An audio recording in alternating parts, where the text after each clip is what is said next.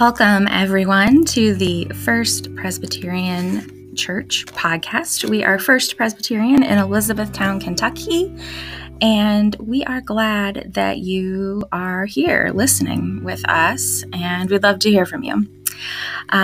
We hope that your day will be blessed, and may the peace of Christ be with you.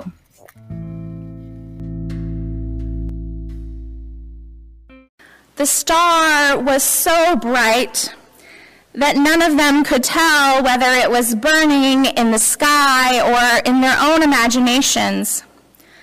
But they were wise enough to know it did not matter all that much. The point was, something beyond them was calling them, and it was a tug they had been waiting for all their lives. Each in his own country had tried books, tried magic, tried astrology. One had lived on nothing but dried herbs boiled in water.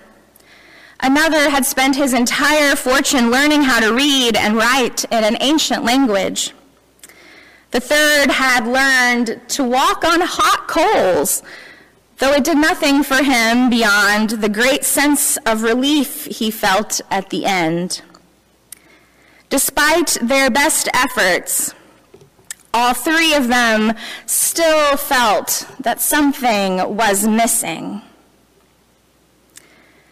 In her children's book, Home by Another Way, preacher Barbara Brown Taylor describes what maybe inspired these wise ones on their journey. That sense that something was missing from their lives, and they didn't know what, and they didn't know how to fill that hole. We hear that they tried herbs, they tried hot coals, they tried magic, other languages, but still something was missing. We too, maybe, if we're still enough or quiet enough, come up against the hole in our lives. We wonder at times, is there something more than this? We come up against that hole where we know something maybe is missing. In our lives, there are so many paths and so many options that vie for our attention and our allegiance. Things like power, money, accomplishment, safety. These all advertise to us as ways to fill that hole in our lives. There are so many big kings in this world that claim to be almighty. Maybe most of us aren't out to be king, and so the lure of power doesn't seem like it's something that calls to us. But there are little things that call out to us in our own lives to be king, to fill our hearts. Our full calendars make it easy to turn away from caring for others. Our daily lives make it easy to be apathetic about the needs of the world when there are so many. We all sometimes have a need to control things, maybe some of us more than others. I know one of my mentors recently was getting on to me about my own perfectionism. She says, our faith is about following a broken God, and you can't be perfect. Brokenness is the way that God works. That need for control is often an idol in my own life. What keeps its grip on you? What keeps you chasing and running and striving? What is it that you try to fill that hole in your heart with? There is another way, and it's often hidden in plain sight. The Magi show us in stark contrast these two different ways, two different paths to fulfillment.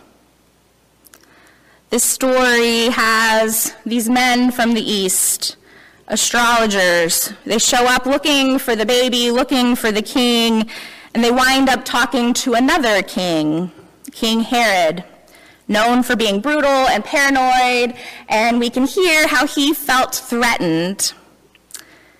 And he should be, because there is this other king who's going to turn everything around. It's a story of the two kings, of Herod, the rightful king by all worldly accounts, but then there's the king of another world, the poor baby Jesus, born in a nowhere town to nobody parents. And the wise men are on a path to him, to this other king, and they have a choice. Do they go back to Herod like he asked them to? That would be probably the smart thing to do, the easy thing to do, the thing that would make sense. Or do they follow God's path for them to Bethlehem and back by another way that they had not come from before, changed? It's a choice between the power of this world and humility, between the things that tempt us but don't really bring us true joy, and the quiet little way of Jesus, the way of love, of humility, of powerlessness. Those are not the values advertised to us on TV, but they are the way to joy, right? Joy being the thing that is sturdier than happiness, more durable, more lasting. The wise men were astounded with joy when they saw the star stopped over the place where Jesus was. God offers us that real joy just like the wise men. And there is a path that leads us home, but that path is often hidden in all those other things that tempt us and distract us in our daily lives. The path, as we see in the story, is a path found in small, rough, hidden away places. It's probably not where we think it is. It's counterintuitive, countercultural. It looks like maybe a friend I know who declined a promotion at work so she could spend more time with her family and caring for herself. It looks like maybe the actor who decided to become a nonprofit actor. I want to know more about what that looks like. Or it looks like a young woman just up the road in Radcliffe who decided to stay in her hometown and to make a difference through community service. She started the Radcliffe Literacy Project and has built little free libraries all over Radcliffe and done other projects to get books in the hands of children because it changes their educational outcomes. It looks like us, this congregation, too, building relationships with people we don't know through Room in the Inn, through our Cookie Elf program, through our partnership with Guatemala, through all the ways that we're engaged in building relationships. Sometimes it can feel awkward to reach out, to start a conversation, but we do it anyway because that's the counterintuitive way of Jesus. So there are these ways to follow the star, to follow the path to Christ. How do we know if we're headed in the right direction? How do we know if we're on the path to Jesus and not the path to Herod?